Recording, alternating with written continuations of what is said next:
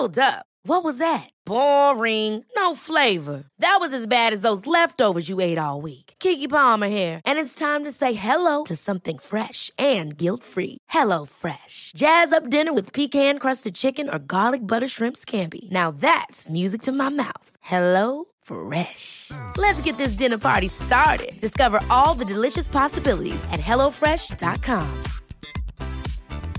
Hey, it's Danny Pellegrino from Everything Iconic.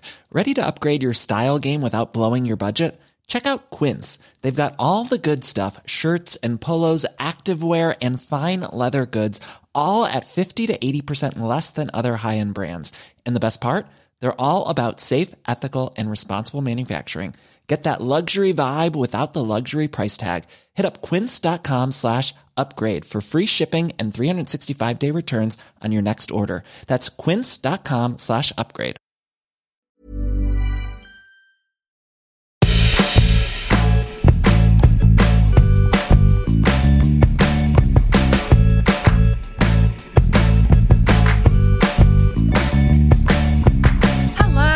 Welcome to Nobody Panic, a podcast where we help sort of figure out how to do things. Tessa, hello. Hello. How's it going? You know what? Fine. Good. You look very nice. So do you. Thanks, pal. Both of us look pretty good today. All things considered. All things considered. Trying our best. I'm quite sweaty. That is one thing. I was on time. That's something. I'd say you were early. I was by 5 minutes, and that is quite... Thank you so much. Great. I'm really happy for you. The last time I was early, Paul Rudd was in the studio. Yes, and I was late, and you missed Paul Rudd. The worst day of my life. I was the worst day of my life because I did talk to Paul Rudd. Yes. And I embarrassed myself so badly I had to go and lie down. And just to clarify, he was here for off menu and not for us. So then I feel sort of like, well, don't be early because Paul Rudd might be there. But I'm powering through that. I think that's a thing you can think in life, just anywhere you go. Yeah. Don't be early, Paul Rudd might be there. And you might Paul embarrass yourself so hard you'll have to go and lie down. Yeah. Okay, let's move on. So today... Tell us about this podcast episode. Yes, the seeds were sown for this episode when we did back in autumn, How to Be an Autumn Botch. Mm-hmm. That kind of feeling of like, no, I like autumn, and everybody seems to take the piss out of people that like it. And it's very like, you know, Taylor Swift basic bitch vibe. And I see a lot of people, for example, actually, Taylor Swift's a good example, who really like Taylor Swift but sort of have to apologise for it a lot. And then a lot of people who you wouldn't expect to like Taylor Swift being like saying it ironically and knowing it's cool because you wouldn't expect them to. And it made me think like, yeah, just how... I expanded that to my life and being like, it's actually becoming increasingly hard to tell what I like and want and what I'm kind of being conditioned to think is good or not good. Mm-hmm. And I think obviously social media doesn't help with that. And I think that's why it's becoming quite, I think more people don't know what they want and don't even realise they don't know until maybe it's too late, or they have to do something like, I've been doing like organise a wedding party for my, like, you know, and go like, oh God, what do I actually want at that party? Or what am I doing for like the bit, you know, that like people will arrive and be like, well, anything, you know, like when people arrive and you go like, oh, this would be like cool if this happens. It's like, yeah, but do I want that? Is that just going to be like, or do I want to be sincere? Or what do I, how sincere am I as a person? I don't know. So there was it's not just about weddings, but like anything. I think definitely weddings push those sort of feelings right to the fore because that's the ultimate, like, this is me now. It's like a wedding is literally saying, do you want to come and look in my head? Yeah. Do you want to come in and see all the things I think are the best? Yes.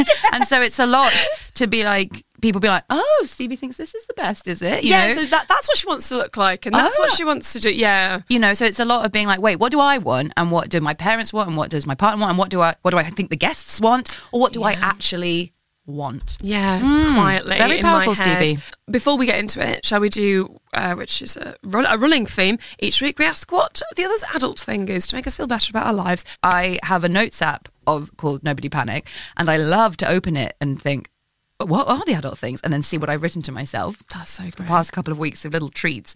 And this one I was very excited to write down. It involves the printer. Okay, wow. Now, normally I have a quite positive working relationship with my printer. That's very rare. It is rare. It is rare, and we've worked very hard on it. And I'm also involved with HSBC. I'm heavily involved with HSBC. Unrelated. I'm also involved with HP Instant Ink. And they send me the bits, the cartridges. Great. Why not? Sorry, are you telling me that you buy cartridges for your printer? No, I'm involved in some kind of thing. Is it a subscription? Yeah. Right. Involved in some kind of thing. Like you've gone to a shop and bought some ink No, cartridges. they come in the post. That's great. That is cool. I didn't know And you they could do take that. my money. So you use your printer enough to necessitate a subscription? No. Right. So you Definitely not. backed up with like 1 million printer cartridges. Yes. Okay, just checking. So I've got I pay £1 a month or something. Is it? Yeah. That's such good value. Well, that's why I thought it was quite a good deal. But now I'm like, am I getting the right use out of this? yeah. Anyway.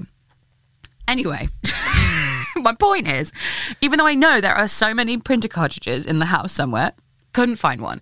And I'm like, this is a nightmare because it's coming out all faded. I have to print all these documents and you can't read them. Right. And I was like, where the hell are the printer cartridges? Because I know I've got them, and be damned me going to buy some more when I'm involved in this bloody subscription and have been for months. Anyway, couldn't find them anywhere. Had to contact HP Instant Ink for help and was like, I don't know what to do. It's doing this. And Can you find my cartridges in my house for me? please? What shall I do now? And then the man on the chat said, and this is what I tell to you, Stevie, and to you, the listeners, should you ever find yourself in such a situation, remove because you've got a colour cartridge and a black cartridge in there. He said, remove the black ink cartridge and then print in black and white, and the colour one will correct itself and will combine its colours to do the black and white for you. Almost begs the question, what's the point of a black cartridge? Almost begs it, Stevie. Almost begs. That's Well, fascinating. to be fair, it is the darkest shade of magenta. Okay. If you truly look. Right, But to I the see. naked eye, you wouldn't question it. But if you really look, it's not true black. So I Right. guess if you really needed it to be, Spot on. Yeah. For your art. for your art. For your art. For your art. But for your basic The documents. only thing I can think of that you would print that you'd need black I was thinking, art. yeah, your graphic design work. Yeah, I guess so. And then you're not messing about with your magenta No. cartridge. Why are you printing out at home? I'll take Come it on, have professionally some done. self-respect, mate.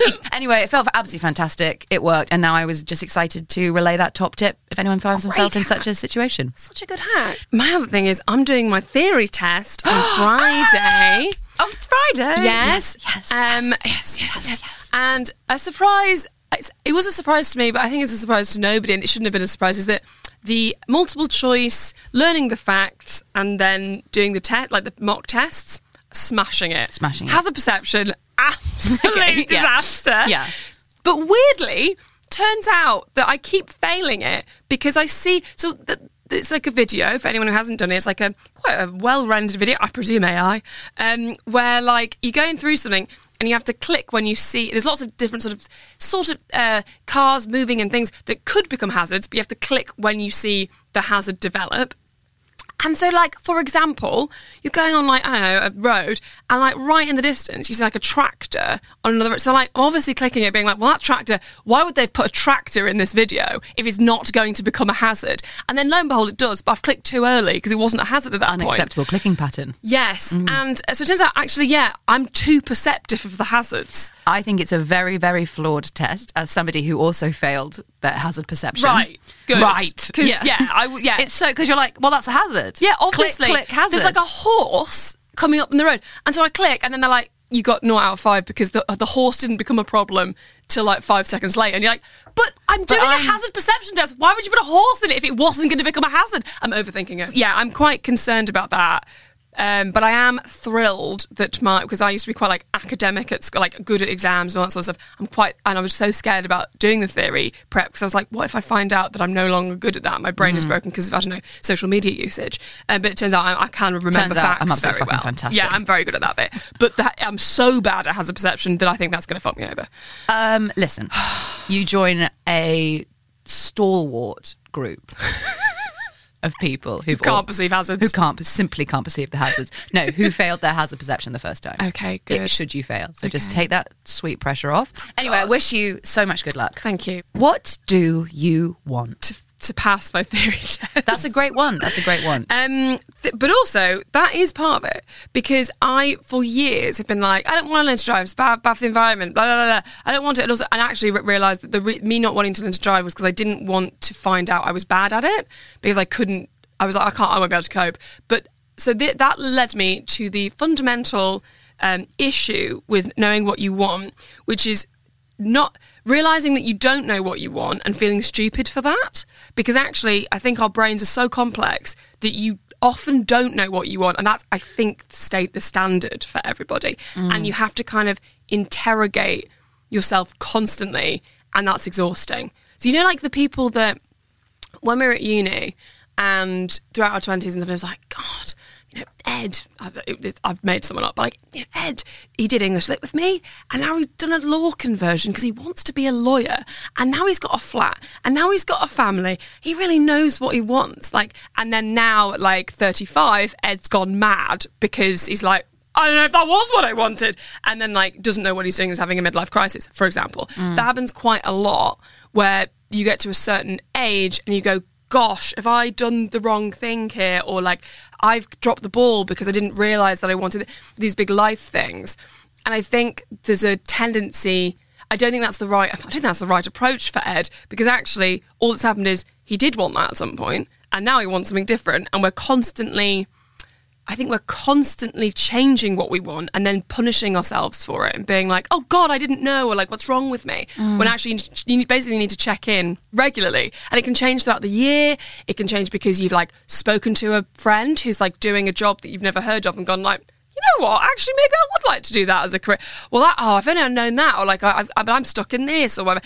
And that plus our inherent fear of change means that, we should never be mean to ourselves for not knowing what we want. So if you're listening and you're like, I'm listening because I just don't know and I'm such an idiot. It's you're not an idiot. You're actually, that's what it means to be human, to not know what you want. Otherwise we'd all be we'd all just be completely content at all times. And famously, we're not.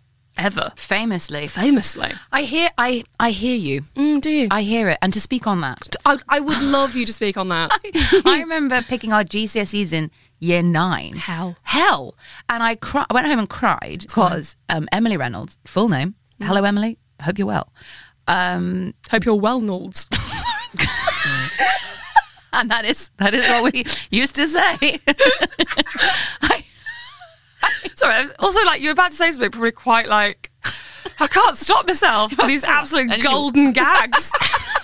Emily knew she wanted to be a doctor, which meant these were the GCSEs she needed to do, these were the A-levels she needed to do, this is where she wanted to go to do a degree, this is where she wanted to go to medical school, and I cried with jealousy that she had a plan. Oh my God, yeah. Because there was something so nice about knowing this was your end goal, and then in order to get it, all the small decisions that you're going to be faced with through your life, small as in the incremental decisions, were going to be towards this end goal. And I was so jealous of that because I just felt completely overwhelmed with the choice. And I do remember everyone having a bit of a meltdown about it. You're 13. Yeah. I remember there was a girl, we used to ride, I lived very far away from school, and there was a bus, Luxy cars.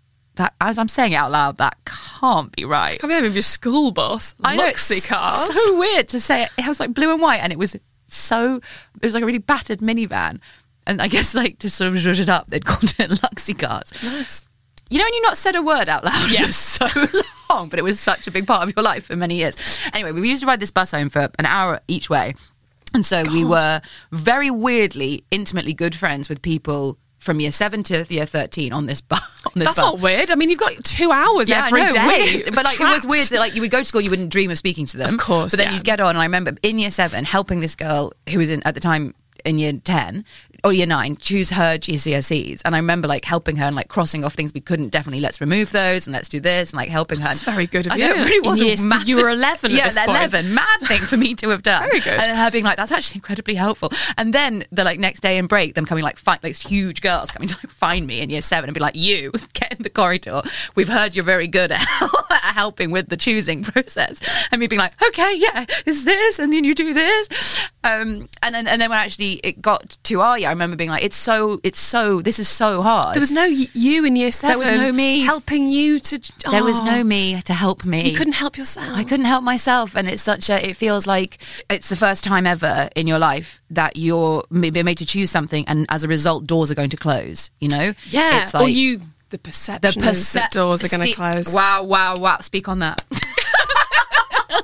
Yeah, I will. But I think like teachers can't tell you the reality, because if they told you the reality, then the entire foundation of the education system would collapse. Which is like, if they were like, it doesn't matter what you pick because you can change in the future because you've got your whole life, including, you could do all sciences and then like be like, I want to do English at uni, and then like rectify that very simply. But like, if they tell you that, then you start being like, well, what's the point of anything? Yeah. Everything about school is sort of, as the older you get, the more you realise it's quite counterproductive to living and at the actual reality of life. In some senses, it is helpful, but in quite a cynical way, because it's like, with work and employment in life, those odd rules and unfair systems are still in place. So I suppose school does help you to realise that, like, I don't know, life is sort of mad, and sometimes you have to go along with stuff that you're like, what? Yeah. Like, why am I doing this interview process for the job? That's not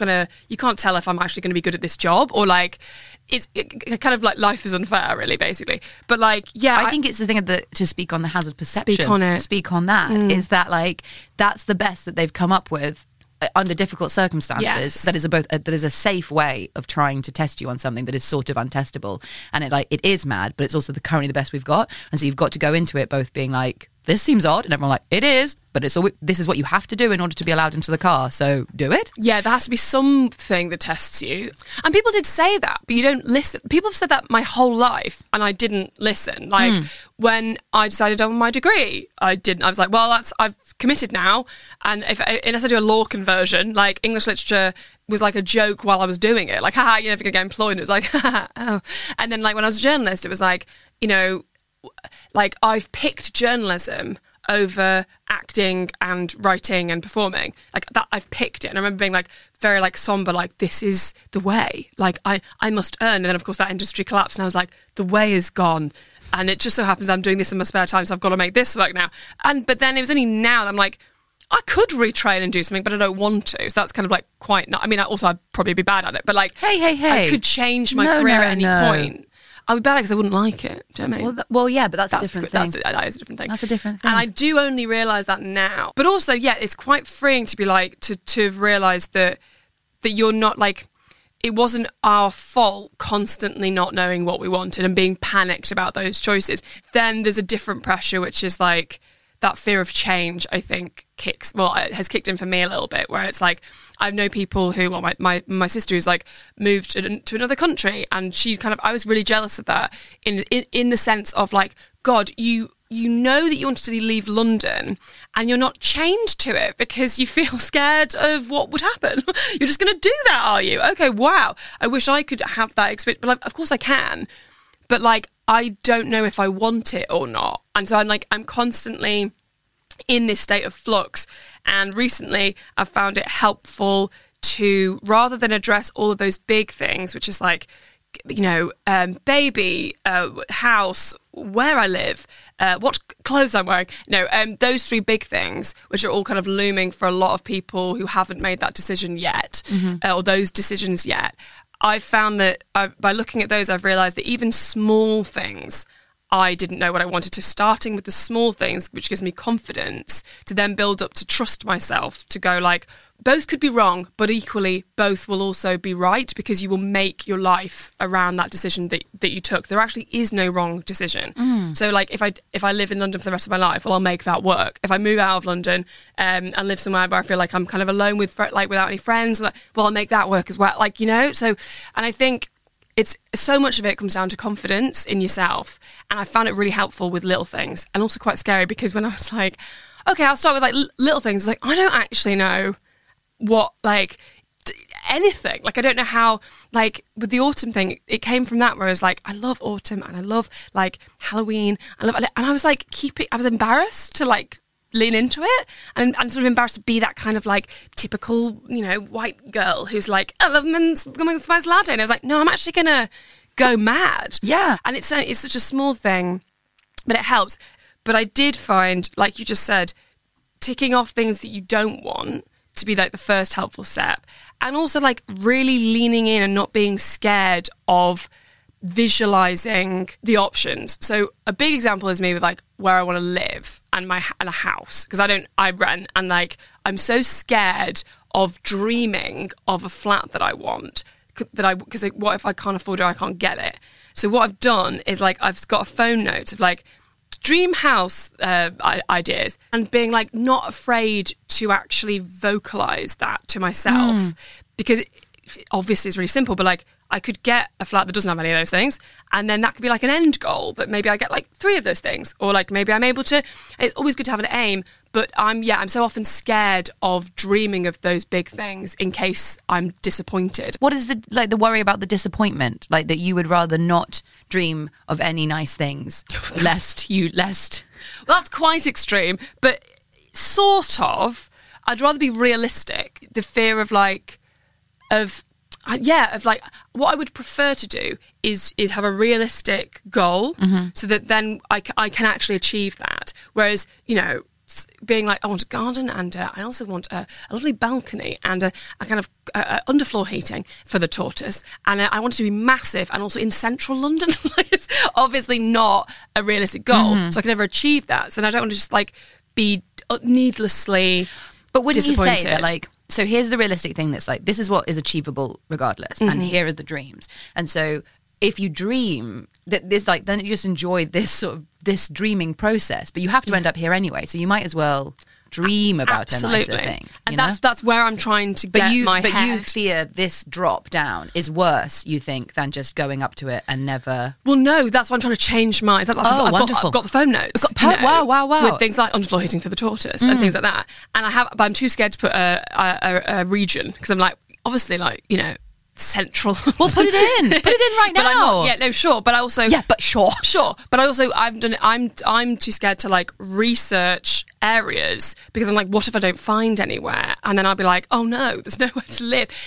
I'm going very specific here. No, but I think it's really interesting and important. And like, I guess it's all the sort of high risk, high yield of being like, 100%. I'm not even prepared to chance it in case it doesn't happen. But it's definitely not going to happen if you don't. Absolutely. If you don't look. And so you currently think you won't be able to. You look, that feeling is confirmed. And it's like, is that a worse feeling than guessing the feeling would be that? So when the balance tips over, then that's where the phone notes comes in handy. Like, right, I've got to lean in, because the annoyance of being like, I don't know what I want anymore, because I'm not allowing myself to really engage in what I want. Obviously, it's a really like self-aware way of trying to figure out what you want, but I do think the more common thing is sort of doing things because you think you should want them. So the wedding and marriage and all of that stuff, that was a good example, I think, of personally spending my entire 20s being like, yeah, marriage is a stupid institution, and I'm never doing that. And then being like, well, I'd quite like to. I've got one life, and then all of the elements of how we did it and how we're doing it being exactly what we want, and not considering other people to the extent where, oddly, it means that what we want is to consider other people. So it would genuinely make me unhappy. I love going to weddings. It's very, very clear. But I wouldn't be able to cope with telling people for example, go somewhere else and spend money on travel. I'd spend the whole wedding being like, I'm so sorry. And like, no one wants to see that. So it was actually like counterproductive and more useful for me to like have a chill party in like Soho so that everybody, I don't have to be sweaty when people arrive. Absolutely. And because no one wants a sweaty woman at the wedding. No sweaty brides. No sweaty brides. Clearly, I think we should run a wedding planning company called No Sweaty Brides. No Sweaty Brides, yeah. NSB.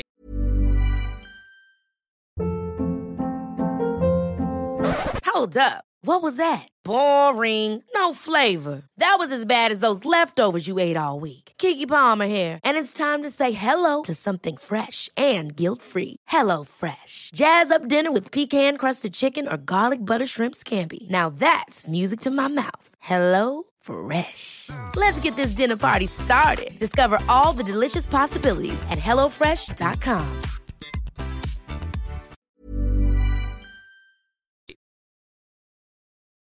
I think, like you say, the wedding thing puts everything in quite harsh, really, because it's like it comes down to what do you want, make decisions, and like make financial decisions, pick things. And that is hard. And so I kind of used that as an experiment, really, to be like, okay, I'm quite bad at knowing what I want. I change my mind, and also I think I want something, and then it actually turns out I want this secretly. Mm-hmm. There's no tips in this episode at all at this point. But I think one big tip is pick something, and as an experiment, be like, I'm going to do exactly what I want. And you realise that your brain kind of works in like a different way. And then you can kind of extrapolate that out to other bigger things. And you might be quite surprised by what you learn about yourself. Yeah. And I think you speak to a very human and universal experience of the like, I would rather not check these things or try for these dreams or be real, say the truth about my dreams lest they don't work. And I know I bring off Chekhov and or Tolstoy constantly. You do bring off Chekhov. But don't say bring off. Yeah. Which sort of sounds like you're wanking bring him off. He's get him off the stage. In The Cherry Orchard and or Uncle Vanya. Could be. By Tolstoy and or Chekhov. There is a character. So like the broad strokes. Played by Andrew Scott or not. Or not. Or me. Whoever, Andrew Scott or not. Listen, the macro, no idea. But the micro, very clear. The young, dowdy girl is in love with, I don't think she's that young. I think she's approaching 30. Am I right? Oh my God, ancient. Hag. Hag. In love with the doctor. Sure. Emily Reynolds. Of course. No, in love with the doctor. Mm-hmm. And then this sort of hot older woman comes to town and she's like, you're in love with the doctor? And she's like, no, I'm not. And she's like, yes, you are. Just fucking ask him if he's in love with you. And she says, in Russian, of course, something to the tune of, I cannot bear the reality. It's easier to live here, dreaming and hoping and living in my reality, even though I know he doesn't love me, but never knowing for sure, than it is to be on the other side, knowing for certain it's a no. And even if there's a tiny chance that he might also love me, I cannot take the risk of, this is a safer place to be. And I think so many people live there. Yeah. You know, they in marriages that aren't serving them anymore, in jobs that aren't serving them, in all of those sort of things. It's safer here. You know, people who are like, oh, I can't be single, you know, I can't bear it out there, even though there's a chance that there's an amazing, great love or all these incredible things you experience on your own. Better to stay here in this like bad but safe space. Yes. So I think everybody stays there. I think I'm on the polar opposite. You know what you want too much. I know what I want too much and too hard. No, I just don't feel anything. There's nothing in there. I think part of the crying about the doctor thing, and then I cried several years ago at a party, ran into a friend who was maybe 6 months pregnant, and I did not know. And she obviously was taking it in her stride because she'd had 6 months to be ready for those things. And so she was just like, yeah. Whereas it was my first, I was like, oh. And I was like, why aren't you more shocked? And she's like, well, I've been pregnant for 6 months, so, you know, not a surprise anymore. And then I cried on the way home, and my housemate had to be like, should we unpack why you're crying? And he's like, is it because you want a baby or you don't want a baby? And it's the same thing about crying when I was 14, about being like, I was so jealous that somebody was confident with what they wanted to do with their life. Right, because there's so many options for you. There's so many options, and it's not that I have any secret dreams and I don't say them. There's just nothing in there. You know. No, I would argue too much. So all of the options feel like, well, that's an option, that's an option, that's an option. Like, rather than there's nothing in there and you're like, I don't want to do anything. Oh, sorry. You want to do everything. Yeah. But also I think I am just like, you know, if people are like, what do you want? I'm like, snack and fun times and could go on holiday. You know, whereas I've never had a like, when people are like, I want to be a doctor, I want to win an Oscar, I want to do this. Like, I'm just always like, it's nice, could be. Yeah. you know, and so I've struggled very much with that. And I think also the very nature of like storytelling, and therefore all the films and books and everything that we consume, the nature of a character is that they have to want something. If they have one true goal. They have to have a true goal, because if you ever watch a film where the character doesn't really want anything, you're like, what the hell is this? Boring. I've watched this for an hour and a half. Yeah. Like, story is completely opposite to real life, in that we have to propel forward, we have to want something, and ideally we have to want something, and on the way there find out that we needed something quite different. Yes. Blah blah blah. For this to be like for us our little human minds to enjoy a story like these are all the steps, and that's so polar opposite to what life is. That's probably why we enjoy and need stories, because we feel so scattershot.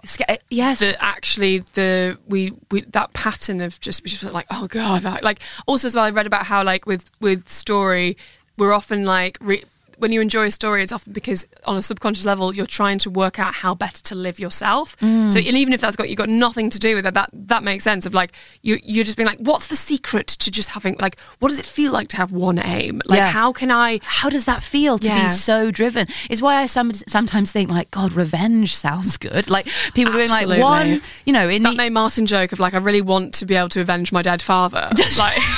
Yeah, I just really jealous of Harry Potter. It was ages ago with one of their first stand-up shows. Being like, I'm really jealous of Harry Potter with his dead parents. Like, because I want to just have one goal. Yeah, that's so funny. See, really it's so human. We want this one pure goal. We want to, Inigo Montoya, Princess Bride.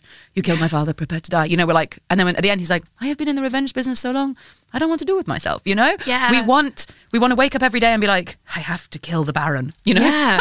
But actually, that would probably it. be quite dull if you only had one aim, and like you would live a very singular, blinkered existence. And yet, but that's the thing. Maybe we crave this singular, blinkered, free existence where it's like, today I kill the Baron. Because we are so blinky in our lives. Yeah, and it's like that's why all the good. We need a quest, we need a thing. Yeah. We feel better when we're like, okay, this is what I'm doing today. You love a quest. I love a quest. Just like take all this away, and it's like zoom, zoom, zoom, just like focus down. It's why I'm reading a lot about like ADHD and how we're quite good in a crisis. It's because it's the only time where it's like quest. So excited about crisis. It's like chicken. Whoa, there's one coming. Just like it all goes away. Yeah. It's like, we're doing this. Just being like, I have to get this ring in that volcano. Perfect. Come on, let's go. Let's maybe a couple of little japes along the way, but ultimately, this is what we're doing. Yeah, it's a relatable example. It's like we're like, great. That seems nice. Yeah, like Frodo's crying the whole time. It's like so stressful. Well, that's the thing. We wouldn't actually enjoy doing it. I guess we just crave it because we're so overwhelmed. Yes, and we're also overwhelmed by all those.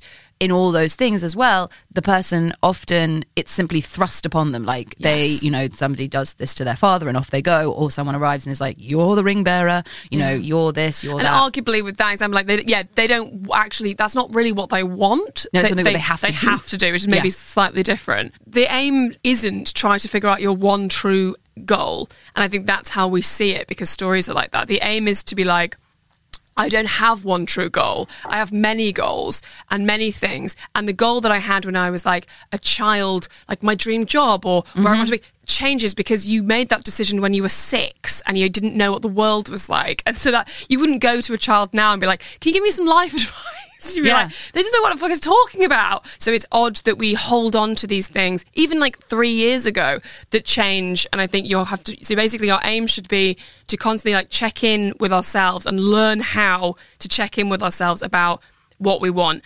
And in doing that, realise it's a much more, if you give it the respect it deserves, it's a much more psychologically complex thing to do, rather than going, I want this, fine.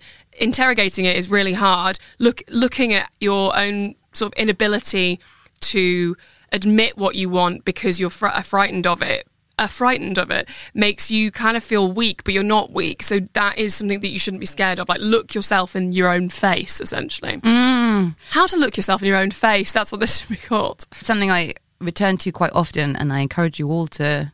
Is it Chekhov / Tolstoy / Andrew Scott in an it's interview? Andrew Scott, yeah. No, it's Tim Minchin this time. Oh, yeah, okay. And I think I've told you it before. Yeah. He's doing an address at either his old university or simply our university. He's wearing a gown. Okay. Would you forgive me doing an impression of Tim Minchin? I think that's fine. Okay. Well, let's hear it first. I think he does like 10 rules for life. And he says, number 1, you don't have to have a dream. Americans on talent shows... It's because the accent is like totally pointless. But like, I do appreciate it. Doesn't it set the scene a bit, Tim Minchin? Number 1, you don't have to, I'm only doing this one. You don't have to, nobody cares. Right. Number 1, you don't have to have a dream. Americans on talent shows always talk about their dreams. Fine. If you have something that you've always dreamed of in your heart, go for it. After all, it's something to do with your time. Chase a dream. Why not? And if it's a big enough one, it'll take you most of your life to achieve. So by the time you get to it and you're staring into the abyss of the meaningless of your achievement, you'll be almost dead, so it won't matter.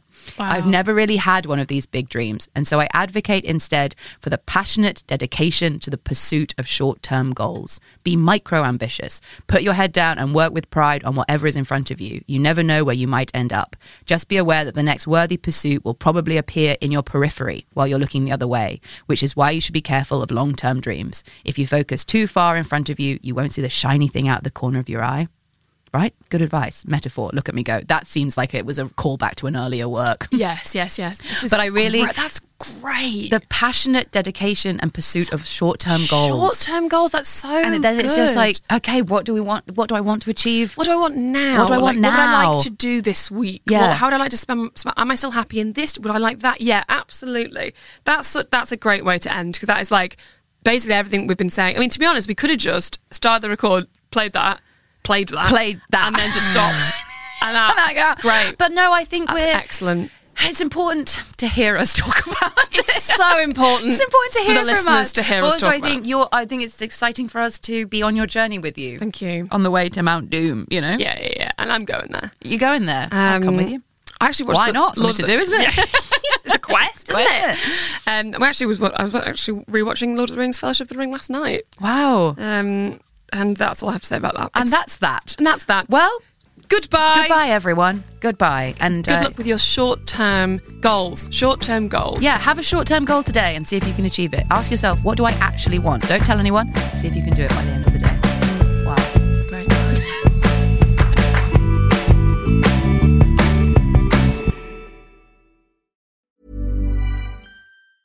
Ever catch yourself eating the same flavorless dinner 3 days in a row? Dreaming of something better? Well, HelloFresh is your guilt-free dream come true, baby. It's me, Keke Palmer. Let's wake up those taste buds with hot, juicy pecan-crusted chicken or garlic butter shrimp scampi. Hello Fresh. Stop dreaming of all the delicious possibilities and dig in at HelloFresh.com. Let's get this dinner party started.